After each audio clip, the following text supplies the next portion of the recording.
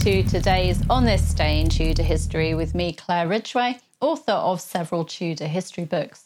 Now, this day in Tudor history, the 9th of November 1569, is the traditional date given for the start of the only major armed rebellion of Queen Elizabeth I's reign. It's known as the Northern Rebellion, or the Rising of the North, or the Revolt of the Northern Earls. Let me tell you a bit more about this Elizabethan rebellion.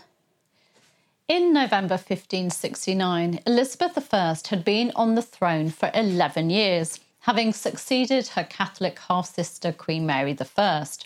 Both women had been made illegitimate by King Henry VIII, but some Catholics who opposed Elizabeth's religious settlement, which re-established the Church of England's independence from Rome, confirmed Elizabeth's status as supreme governor of the Church, and reintroduced the Book of Common Prayer, viewed Elizabeth I as illegitimate and looked to the Catholic Mary Queen of Scots as an alternative. Mary Queen of Scots had been forced to abdicate as Queen of Scotland in 1567 in favour of her son, who became King James VI, and she'd fled to England, arriving in 1568, hoping for protection and help to regain the Scottish crown. However, Mary was surrounded by suspicion, with some believing that she'd been involved in her second husband, Lord Darnley's murder, and Elizabeth I ordered her to be taken into protective custody.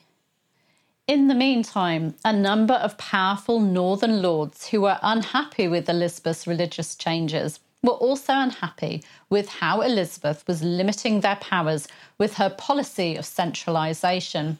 That is to say, shifting power from regions to central government, a policy that her father had started. Protestants were also being appointed to important offices in the north. By November 1569, key northern earls such as Charles Neville, 6th Earl of Westmoreland, and Thomas Percy, 7th Earl of Northumberland, had had enough of the situation, and they began gathering troops.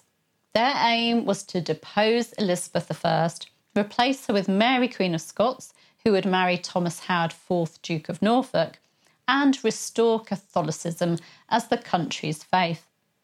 With troops numbering over 4,500 men, they rode to Durham, where they stormed the cathedral and set about destroying the English Bible and the communion table.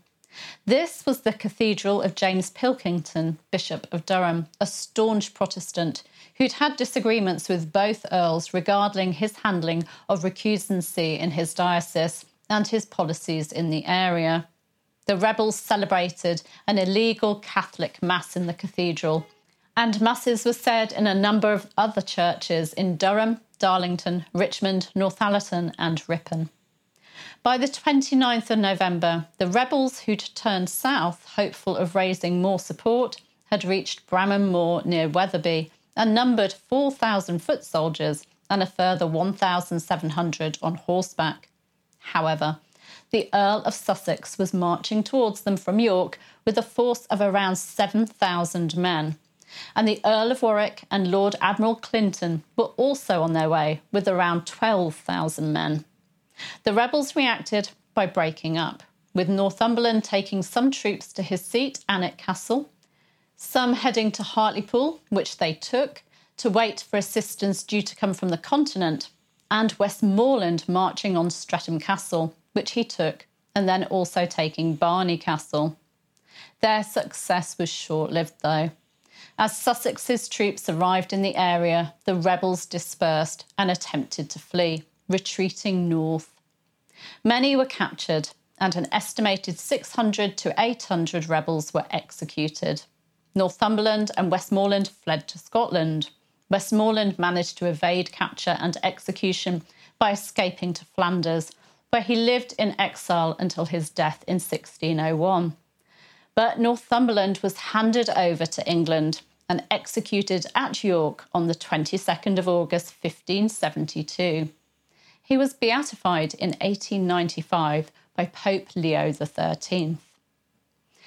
Tomorrow, I'll be talking about a Tudor explorer who drowned while saving a foreign ambassador. Do make sure that you're subscribed by clicking just around about there somewhere, and that you've hit the bell so you don't miss that video.